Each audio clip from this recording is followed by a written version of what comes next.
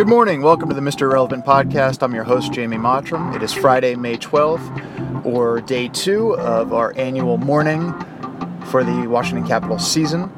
This one hurt worse than most, but we still have something to root for. Not with the Capitals, no, of course not with them, but with the Washington Wizards.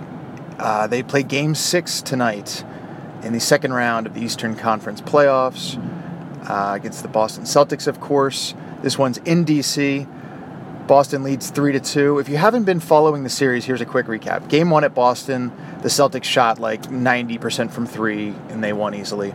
Game 2 at Boston, the Wizards were up pretty much throughout. They blew the lead. It was really close at the end. They couldn't close them out in regulation. Isaiah Thomas went nuts, scored 53 points, and the Wizards lost in OT. Back to Washington, games 3 and 4. The Wizards looked like the clearly superior team, ran Boston off the court both games, went back up north for Game 5, which was 2 nights ago, while the Caps were simultaneously losing to Pittsburgh. The Celtics just blew the Wizards out at home. Wasn't even close. I think they shot 90% from 3 again. Avery Bradley is still making absurd shots, as is Jay Crowder. So here we are. 3-2 Boston. The Wizards have to win tonight at home. They've been great at home. If they win tonight, they go back to Boston for Game 7 Monday night. The Wizards are 0 for their last 8 at Boston, which is not good. So, you know, it's a tall task. I'd give them something like a 25% or less chance of winning this series. But they've got a really good chance tonight. Even if they lose tonight, which would be bitter disappointment, this season has been a success. You know, Scott Brooks' first campaign coming in for Randy Whitman. Randy Whitman seems like something from a long ago. Brooks has been terrific. Made all the right moves, got them back in the playoffs. Their best players, John Wall, Bradley Beal, Otto Porter, have all taken a step forward, especially Wall, who's kind of made the leap into being, I don't know, maybe one of the top 10 players in the NBA. You heard his name mentioned in the MVP discussion.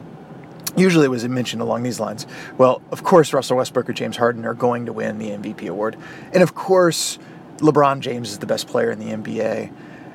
And of course, Kawhi Leonard is also in the discussion. But after you move those 4 guys out of the way, well, there's John Wall and Isaiah Thomas and maybe a couple other guys. Kevin Durant, if he didn't get hurt. But anyways, those 3 guys all took a step forward. They won the most regular season games they've won in a season since 1970 whatever.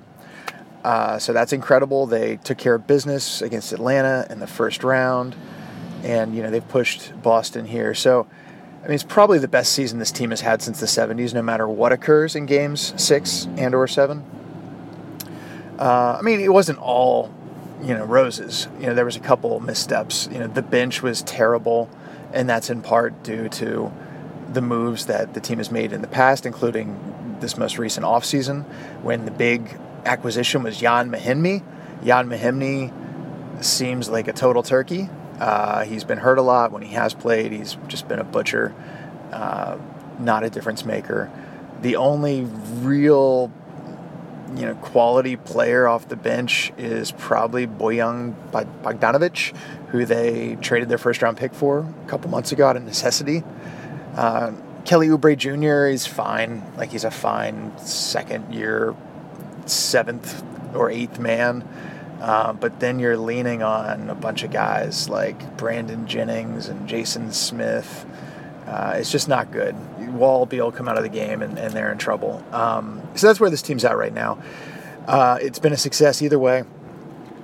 Of course, we hold out some hope, as we do, that they'll be able to turn it around and close out this series. If they do that, that would be something. If they could beat Boston, the number 1 seed in the East, and get to the conference finals, which the Wizards haven't done since the 70s, and no DC team has done since 1998, like none of the pro teams. Well, that would be quite an achievement, and this season would be a startling success. And not only that, but they would be well positioned going forward as a top challenger, if not the top challenger, to the Cavaliers and to LeBron in the East. And unless you have LeBron, that's about as much as you can hope for. So those are the stakes. If they lose, well, it was a really good season. One of the best, if not the best we've had in a long time.